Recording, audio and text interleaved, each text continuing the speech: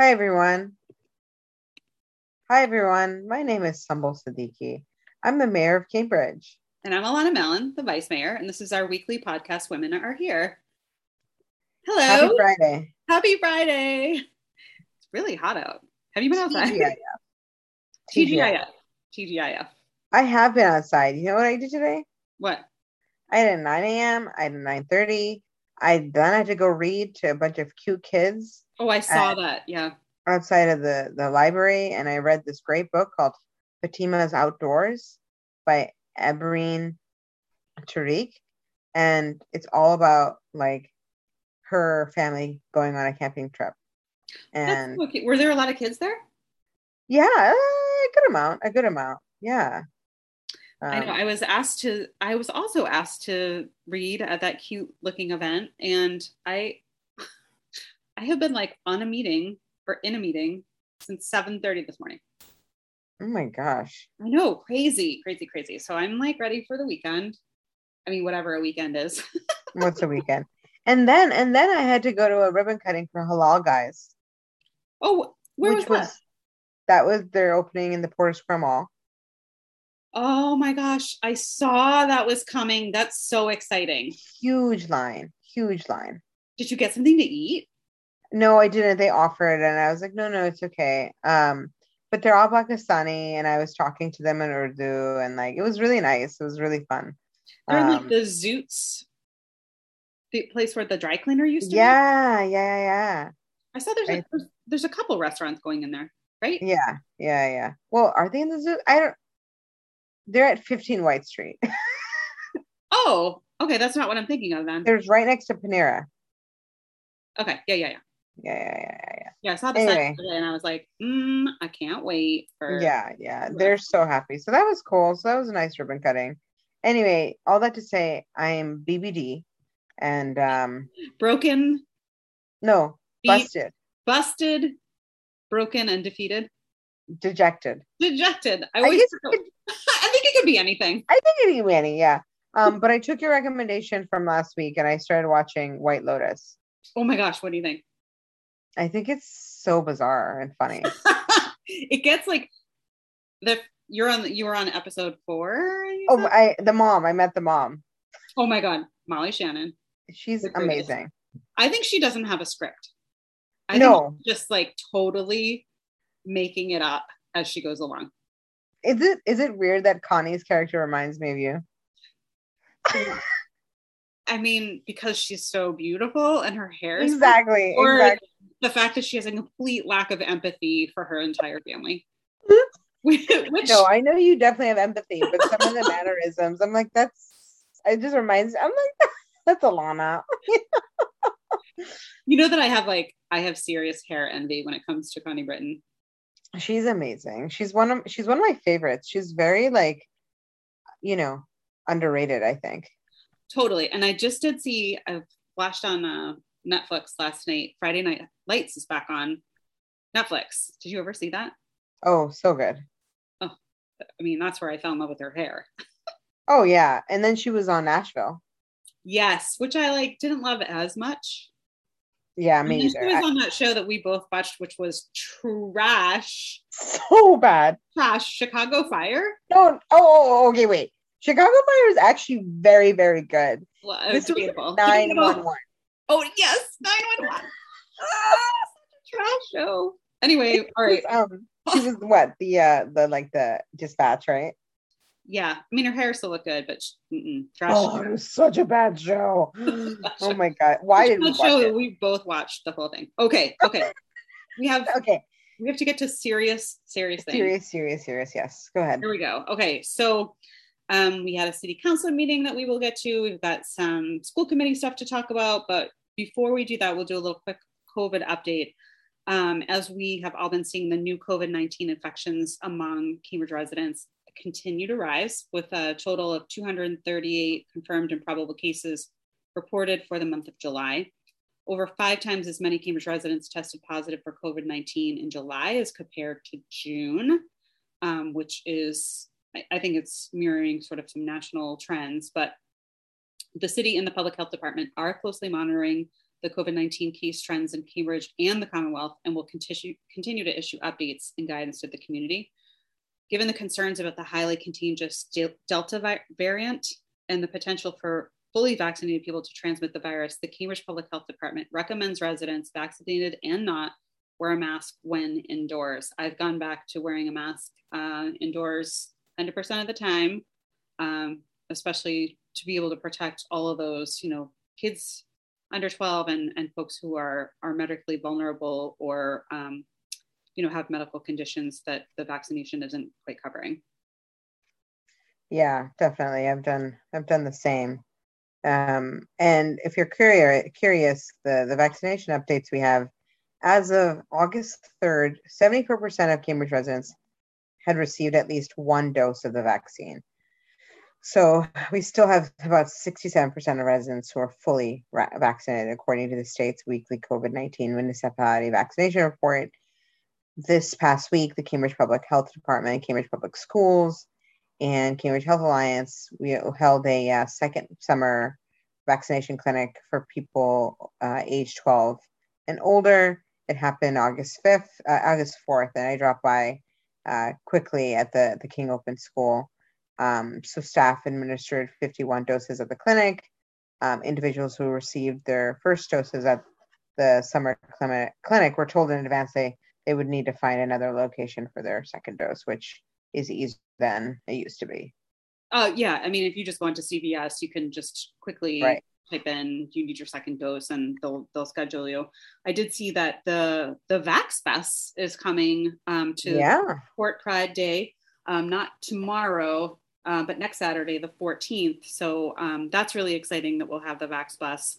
Hopefully we'll get some people vaccinated there. For sure.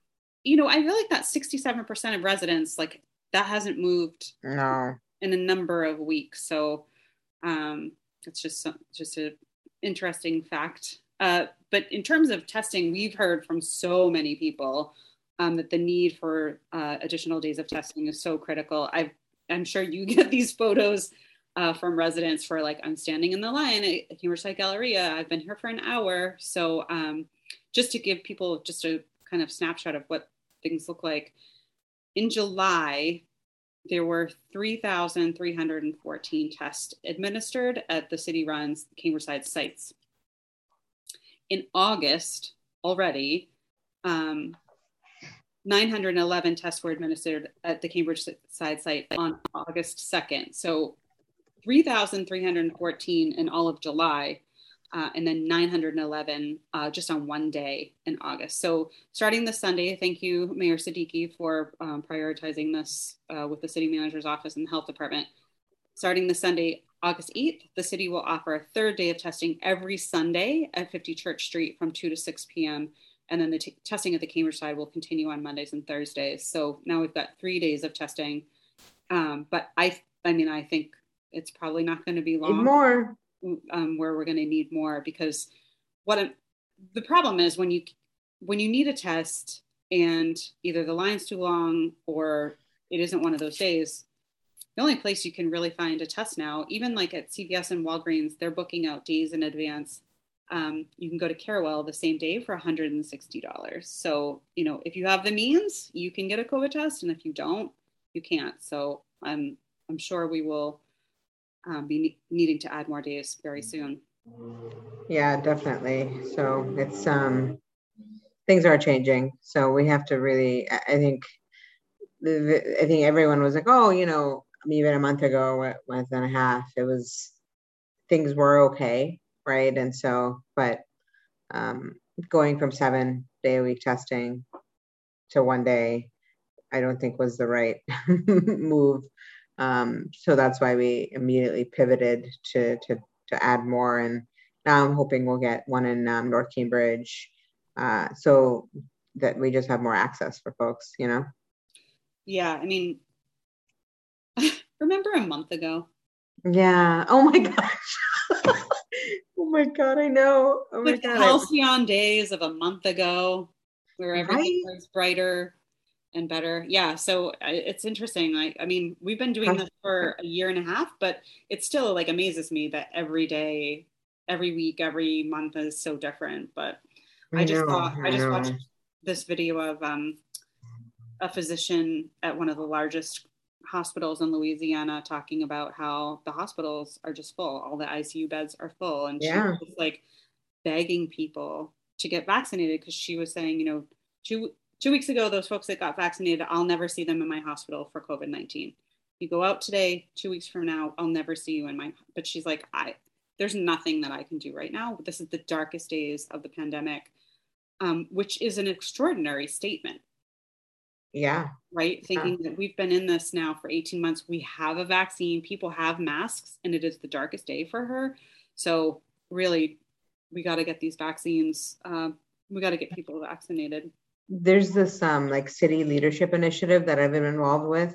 It's through like Bloomberg, Harvard, and they have gotten together mayors from like around the world pretty much very consistently throughout the pandemic. But like literally in May, June, they were like, well, we're gonna just retire, take care. We'll only get together if we really need to. But it was just this optimistic, like, Right. great job, bye. And then it was a call, yes, on Thursday, yesterday. And it was just like, here we are again, and everyone is just like, asking questions around vaccine outreach, vaccine mandates, asking about mask mandates. Like everywhere is just so different. But it really hit me. I was like, wow, this is, yeah, it's going to be, it's still going to continue to change. And we still now have to really think around some key things during this, what the phases, the Delta surge, as everyone's calling it. But anyway, we there was a few council and school committee topics around these areas. So we'll get to those. So we had a meeting on Monday night, a city council meeting. We have one summer meeting that happens either late July or early August, and we had that Monday night, and it was interesting. We got out before 10 o'clock, which I don't think has ever happened the whole time I've been on council, that summer meeting was so short. But before the meeting, there were a couple of rallies that took place on City Hall lawn. One was organized by our youth against the gun violence that's been happening. And there were a tremendous amount of people that showed up for that, in support of that, and demanding that the city take more action around the gun violence that's happening, and supporting our youth and young adults. And there were some really powerful speakers there. Bobby Fabro's grandmother was there. Xavier Louis Jacques' mom, Rachel, was there. And just listening to them was just so heartbreaking. It was just so, so, so heavy, especially Rachel and Bobby's grandmother, just because the pain was just so recent and raw. Mm-hmm. And, I think there is a tremendous groundswell of energy to try to figure out how to support our youth in this moment, while at the same time trying to work on remediating the gun violence that is still happening. I mean, I feel like a couple of days this week we've woken up, one day in particular, where there was a bunch of cars that had been hit by gunfire overnight. And I think the thing that I'm starting to understand is that a lot of people in the city don't even understand that this is happening. Yeah. And so the rally, I think, was really important around trying to understand and making sure that it's front and center for a lot of people, and keeping that heat up, both on the city and the city council, to really work on this issue as hard as we work on other issues, I guess, was kind Absolutely. of the call. Somebody made the point, we've got a really strong protection for trees. We've got an ordinance, we've got resources. The city council has spent a lot of time putting together laws that protect our trees, and that we have not done the same for our young people and our young adults, I think is really the rallying cry, that the same amount of resources, the same amount of time, the same amount of energy and dedication and laws, and it should really be directed to our young people, because as Bobby Fabro's grandmother said, you can always plant a new tree, but I can't ever get my grandson back. And for me, that was incredibly powerful, and not that this is a binary conversation at all, but I think the point was really made that like we need to Absolutely. Yeah. strengthen those supports and resources around our young people. No. Yeah. Well said. We both had to leave, unfortunately early. So I think we missed most of, I think we listened to a few speakers, and then I think did I listen? Yeah, I think maybe I listened to 3, 4, and then unfortunately it was 5:38, and the clerk texted me being like, "Where are you?" I know, I'm and coming. I'm coming. I was running home and I was late jumping on the Zoom, but I just felt so bad leaving. Yeah. It was like really heartfelt speeches. It just felt like so wrong to leave. And so I was very, very torn. But yet, what was so interesting for me was, you know, both of those rallies were happening. The tree rally happened after, but when I showed up, and maybe people came later, but when I showed up, it seemed like 99% of the people that were there on City Hall lawn were for the gun violence rally. And the smaller group was for the tree protection rally. But in public comment, I felt like, am I wrong? Like, I felt like it was switched, right? That the majority of the people that called in were around trees and tree protection. And then there was a smaller percentage to call in around the policy orders that we put in around protecting our young people and around the gun violence. So it was really interesting for me to see that kind of. Yeah. I mean, there were some speakers that just we never came, I think had signed up and didn't come back. Right, because they were at the rally. Right, at the rally, or some people just, I know I got a few like, people just couldn't make it for whatever reason. But yeah. I think there was a good amount of testimony around Friday Night Hype though, and some good calls. Oh, for sure. Yeah. And so in terms of policy orders, there were a couple really interesting ones on. You want to talk? Yeah, one of the ones I sponsored with Counselor Simmons. I think it's been this work has been going on since I think February of 2020, way back when.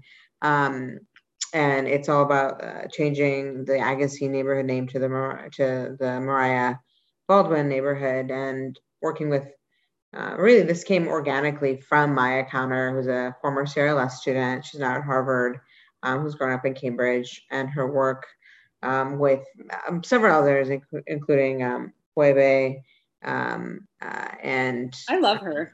Yeah, she's great. She always hypes us up on Twitter. I know. Thank you.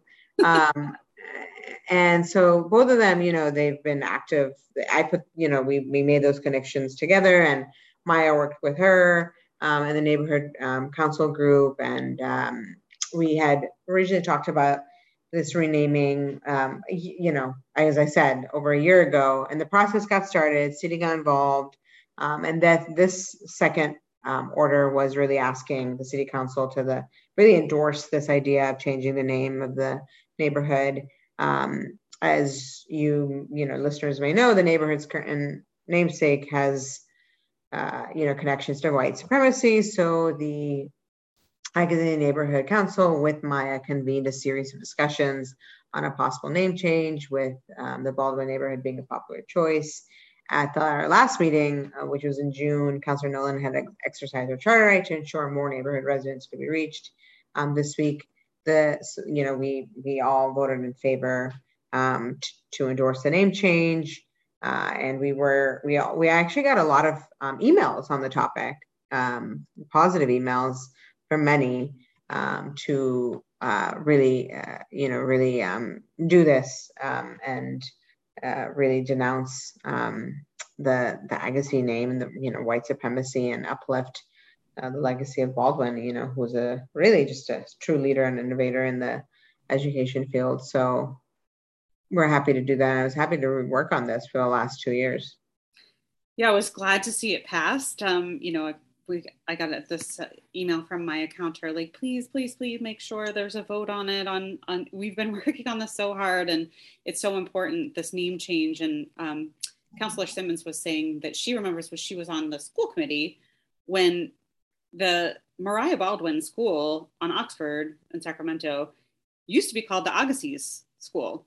And it was Yeah. another CRLS student who, really drove the name change from Agassiz to Baldwin. So for her, she was saying, it was really such a nice moment for her to like, now the neighborhood is going to be changed the name due to another CRLS student who was driven to make sure that Mariah Baldwin was uplifted and honored. Yeah. Yeah, that was exciting. Another policy order that was on Monday night that we worked on together was some city funding for Friday Night Hype, which is this awesome program for middle school students that gathers them together. They have mentors, they have activities, they usually have a motivational speaker, but they do it. It's for Cambridge Public School employees who do it on their own time, and rely on donations, and this is a program that I think you and I were both at last Saturday, and it was really, really fun. I made an amazing tie-dye shirt, which I was pretty proud of, but I mean, it was really just so great to see so many of the young people on Saturday getting together and having really so much fun. You were so into it. I was like, hey, Ilana. And you were like, I'm tie-dyeing, Tie-dyeing. Right. So like we've been talking in the community about like how do we support our young people and our young adults with like healthy programming, and how do we create these programs? And we were like, hold up, there's these great programs that exist that we could actually advocate for city funding, and then really make sure that they can not only continue doing what they're doing, but maybe expand to have different grades, or really talk about gun violence prevention. It's just that these organizations, sometimes they're entirely funded through donations, but with a stable funding stream from the city, it could help, expand to help meet our growing needs and leverage those existing community ties with our residents to reach as many young people as possible. I watched the community mentors that were there, like greet kids by name. They knew who they were. They were like, how's mom?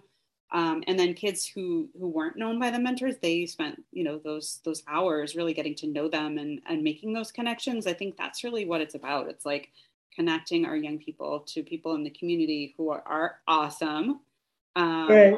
and doing great things, and like coaching and getting them into sports, or getting them into this program, or just being that connection outside their house, like of like a cool, like interested person in their life. Like there's nothing like that. Right. Right. Yeah. Right? I know. It's great. I'm sure you have like a million mentors in the community that looked out for you. Definitely. We also, talked about another policy order that was filed by you, Councillor Simmons, Councillor McGovern. I was also a sponsor that asked for and advocates for a comprehensive and multifaceted approach to addressing the recent uptick in gun violence in our community. Specifically, we've called for, the city and Somerville's leadership to develop solutions together to end the cycle of violence between our communities. We've asked for mental health support for those who've been impacted by gun violence, including an emergency drop-in clinic. We're calling for engaging with residents to identify and close gaps in our social systems that are the root causes of gun violence. And we've also asked for a targeted program for at-risk young people to provide much-needed intensive support services to get them on the right path. As we've both talked about, and we talked about a lot, in so many meetings that we've had the last few weeks, our city is really at this critical juncture. And with these goals and these investments, I think we'll be able to support and protect our kids in the holistic ways they need. Yeah, we were talking about this on Monday night, and I was like, I think what I'm hearing from the community is two things. One, we need to be action oriented. Like everyone's done talking. No more talking. I don't want to listen to your voice. Yeah, no more talking. Nobody wants to go to more meetings. We know what needs to be done. Here are the things that need to be done. But then one of the things that has been really I've been deeply feeling from the community is like, we can't continue to just blame these young adults in our community for just being victims of trauma.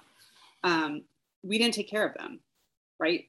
I say this, we've said it a number of times, like these are kids that have been in our community that we know have needed some help. And as a city, we have not created that network to ensure that nobody slips through the cracks. So I think those are like the things that I'm taking with me through my day that now starts at 7:30 in the morning and ends very late at night, where we're just like talking to people and saying, okay, how do we be really action oriented, so that we lay that groundwork, so we're not here in this cycle every year, right? And saying, gosh, I wonder how to fix this. Like, it's time. I'm ready. Yeah. So those were two policy orders that we worked on to really address some of the gun violence that's been happening in the community. And then we also, as we discussed earlier, there has been an uptake of COVID cases, much like the rest of the United States. And, you know, city prides itself on data-driven decision-making. And so we need to really think about how we're aligning our policies with the evidence that we're seeing. So Councillor Nolan, Councillor Sabrina Wheeler, yourself, and myself sponsored this order to ask a report on really how the city is going to be working to get municipal staff vaccinated to minimize transmission and protect our vulnerable, you know, residents and neighbors, especially who can't be vaccinated to age requirements for medical reasons. So, you know, we talked about, you know, school staff needs to be included in when we talk about city staff. We don't always think about school staff as being city staff, but they are. So that we amended the policy order to clarify that we do mean anyone who works for the city, including the schools.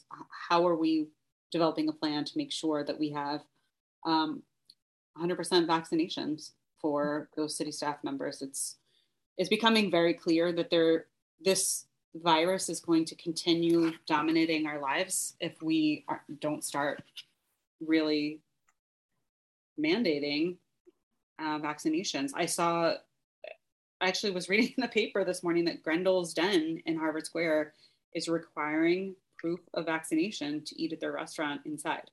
So is Pagoo, and Tracy's gotten, I don't know if you follow her on Instagram, but the messages she's getting are pretty terrible, horrible. You know? Yeah, I mean, it's funny. You had an op-ed in the Globe this week about our Cambridge Rise program and guaranteed income and the child tax credit and making it permanent. And I saw that Ed Markey posted it on Facebook. Wow. Comments. Wow. Wow. Horrible. Horrible. You know, at this point, I just think we should all just walk away from Facebook. I know. I'm like, who are these people? I'm like, oh, well, they exist. So anyways, if you're out there and you're looking for a great restaurant to patronize this weekend, sounds like Grendel's Den and Pagoo and Central are your choices there. I'm sure that they are getting a tremendous amount of flack for trying to protect their patrons and the greater community. So if you're looking for a place to eat this weekend, make sure you give them a little love. Yeah, definitely. There were a few other things that were discussed on Monday. It's a blur. It was a short, long meeting. Right. I never thought I'd use the word Zoom, my Zoom chamber. This is my Zoom chamber. Okay. You know, I enjoyed you really making that sort of think up on the fly, right? Yeah, you like that? Yeah. I was like, you know, this is my Zoom chamber. Yeah, oh gosh. Got a little out of control at one point, but I thought you did a good job reining that all back in, and I did enjoy. I'm going to get you a T-shirt that says, "This is my Zoom chamber." Oh my gosh, the COVID mayor, right? Right. So on Tuesday, I had a meeting at school committee, which, you know, we had a good amount of public comment, and it was all around basically updating our COVID-19 safety and facilities manual. And The details are online, but basically the big bulk of that and where the public comment came in was whether or not to require masks. And the committee, all of us, we voted in favor of requiring masks indoors. We're going to revisit the policy no later than January based on, community health conditions and so forth. But we all felt that this was the reasonable place to start. There were a few public comments where there is a big disagreement about masks. And I watched it. Oh, yeah. You texted me. The whole, like, this is child abuse. Like, as chair, my duty is to be fair and listen. But that kind of stuff is so hard. I'm just like, what? I'm like, I really strongly disagree.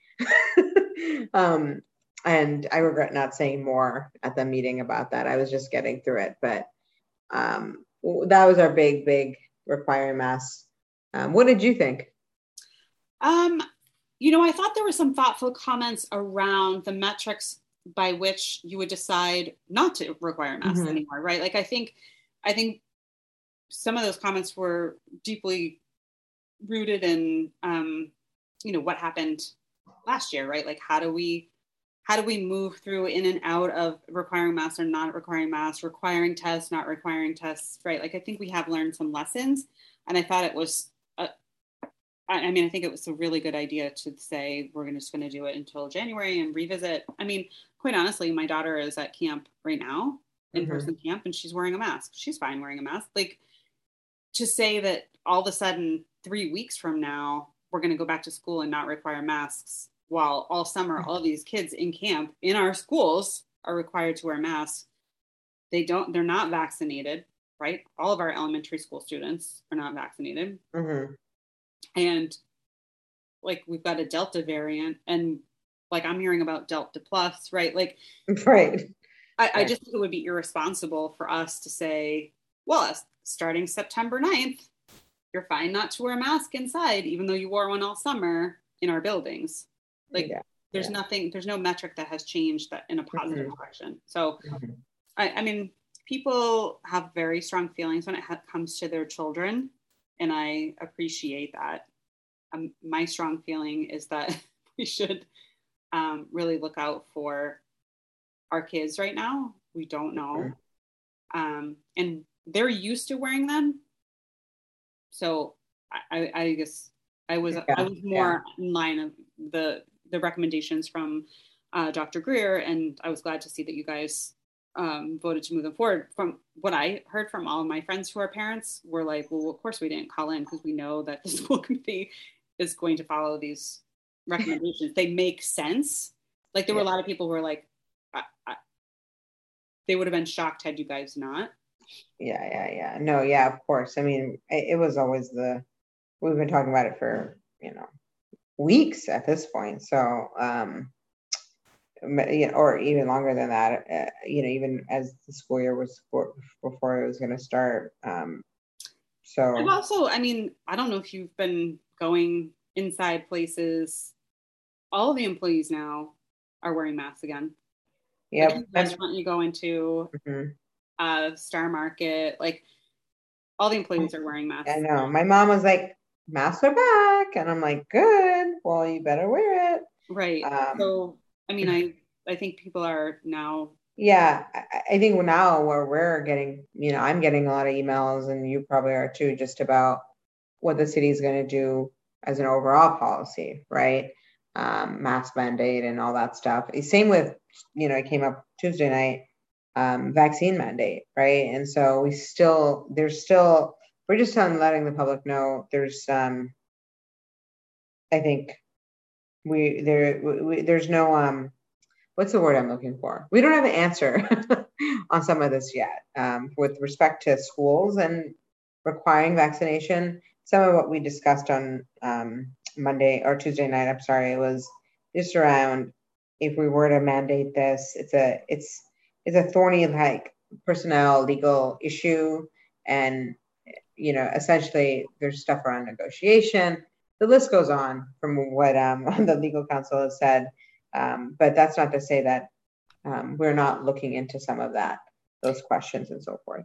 Well, and my question is, once these are approved and they're not emergency use authorizations, then they will become part of the immunization record, right? Like, it's really this weird part that we're in right now. Exactly.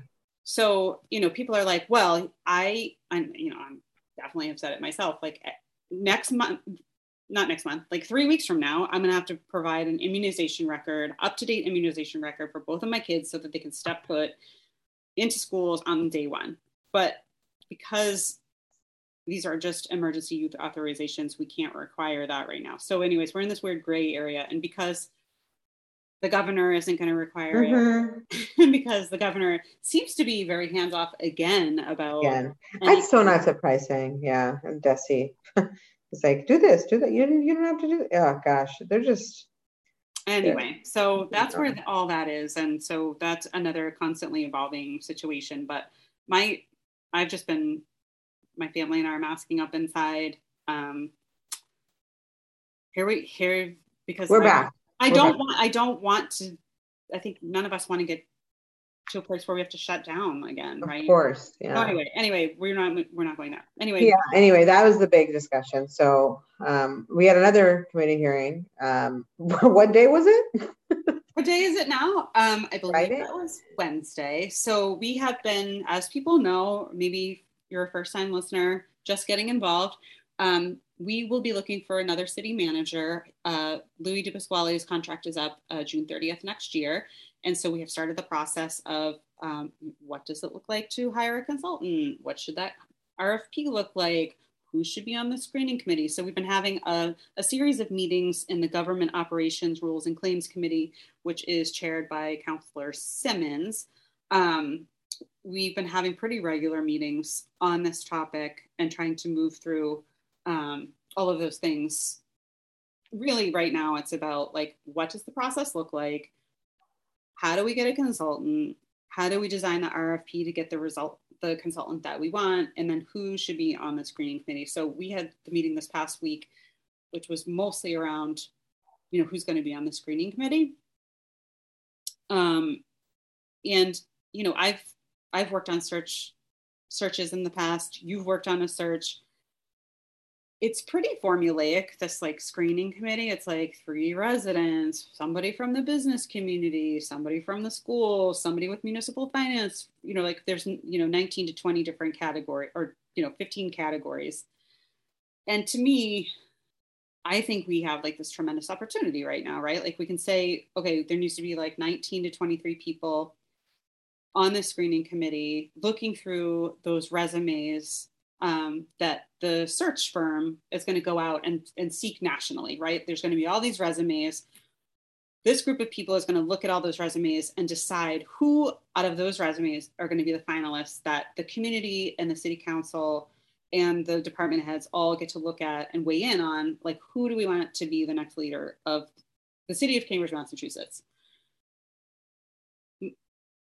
My feeling, and I said this at the meeting, was we just lived through this COVID-19 pandemic, which really starkly showed us the vulnerable residents of our community and how close to the edge they were and what they needed over the last 18 months.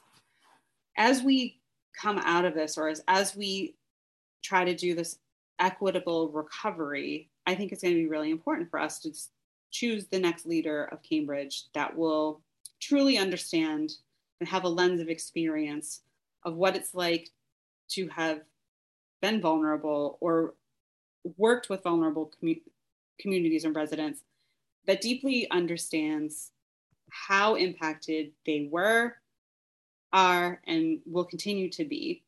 And in order for that to happen, in order for us to find someone like that, I think more people who have been impacted over the past 18 months should be at the table.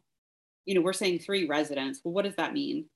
3 out of 20 or so people, that's not a lot. And I think we're missing a tremendous opportunity to flip the script here and say, you know what, we're going to have 10 residents and, 7 of them are going to be essential workers living in public housing have lost their job, right? Like, I think there's a way for us to say, you know what, this is the old playbook. We need a new playbook to find a new city manager, someone who can do this job, but understand that we are two Cambridges right now. Right, the lived realities of what's actually what it's like. No, I think you have such a good point, and I think we all really agreed with that. You're so on point with that, and I think we both agreed on this when we were texting each other. Surprise. And we were like, these people need to get paid too. I mean, a big part of it is like how I personally, if I'm going to be charged with finding people, like I'm not going to be able to find people who would do this for free. You know what I mean? If they're actually, we want them to be representative, we want them to be diverse. Right. I mean, I ran a search when we looked for Dr. Salim. The screening committee meets for 2 days. 2 days, middle of the work week. 2 entire days. And if we're saying, here's lunch. Oh, I provided breakfast too. Yeah, if we're saying you have to take 2 whole days off, who's going to do that?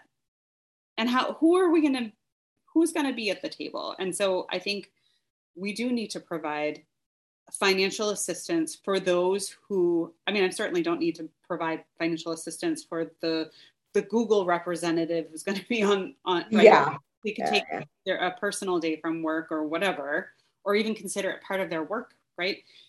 Exactly. But how do we provide a financial stipend for folks who I think we all think, right, should be at that table and looking very critically at like who this person is that is going to be representing and having like a huge outsized say of the direction of the city and what gets the resources and the attention of the entire city leadership team. Right. So more to come on that. Definitely more to come. I feel like there's another meeting next week or the week after. It's not on my calendar yet, but I think we're supposed to have that. Who always doesn't know when the government ops meeting is because I'm actually not on the committee, which is another sticking point for a lot of our colleagues that although we all go to the meeting, we are not voting members, and so that's frustrating. Yeah. Anyway, as we wrap up, there's a couple of events this weekend we wanted to talk to you guys about. There's one tomorrow that my office has been is a co-sponsor. It's called ROCK, Remembering Our Cambridge Kids and Kin.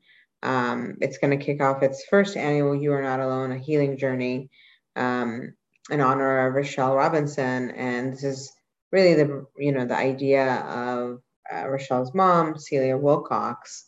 And so I want to just really, lift up her, and she wanted to do this. And, as some of you may know, and some of you may not, Rochelle Robinson was killed in 2018. And this really, her mom, Celia, has really seen a gap of resources that exist in Cambridge to kind of fill the gaps and support for those who are grieving. So Ashley Herring, as well of Blackyard, she's also sponsoring the event with other activists to come together. And so that's going to be at Dennehy Park, 166 New Street. So it's from 2 to 6, so definitely drop by. I'm definitely going to go. I have something to do between 2 and 4, but then I'll stop by and support. That's Councillor Simmons on Monday night was talking about how she lost her son, and she was talking about the wailing mothers, and I just Monday night was so off. It was just so hard. Yeah. I'm thinking about all these moms, their families, everybody who has lost people to violence here in the city. Yeah. So yeah, I'll definitely be there. The next thing that we need to talk about, please mark your calendars, because Port Pride Day is coming up soon. It's coming up next Saturday, August 14th, starting at 11 a.m. at Clement Morgan Park on 60 Columbia Street. Residents should expect school closures around the park, but in addition to the annual basketball tournament and designer bingo, this year's event will also include that Vax bus that I was talking about earlier. Yep. It was really exciting. This is always a really fun event. There's good food, happy people, like just a chance to get out and meet neighbors and really celebrate the port and the amazing work that goes on there. You know, organizations like the Margaret Fuller Neighborhood House, the Pentecostal Tabernacle, right? It's always a really, really fun event. So mark your calendars, August 14th. I believe it's 11 to 4, Clement Morgan Park at 60 Columbia Street. So those are a couple of the events that are coming up soon. If you know of any events that you'd like us to either shout out or come to, please let us know. You can tweet at me at AMMALLON. Me at Mayor Siddiqui. At Mayor Siddiqui? Oh, at Mayor Siddiqui. What's my Twitter? Yeah, at Mayor Siddiqui. Or you can always email us. We are always available, always around. Happy to hear from listeners. Happy to hear from folks. If there's something you guys want us to talk about, we would like to hear that too. So please reach out. Remember when we had guests? LOL. Oh my God, we can have guests again. We can go back to CCTV and have guests. That would be fun. Yeah, maybe folks can suggest a guest. We should put out like a Twitter poll. Suggest a guest. Yeah. Okay, but we'll put that in your ideas box and try to make that happen. But thank you as always for joining us and for catching up on all things Cambridge. We enjoy having you here. We're always happy to be talking to our listeners, and as we promised, we will try to be better about being here every week and keeping you guys up to date. So. All right. Happy, have a great weekend, everyone. Hope you get some sunshine and go enjoy yourselves. Some sunshine, some friends, some hugs. And we will see you next week. Bye. Bye.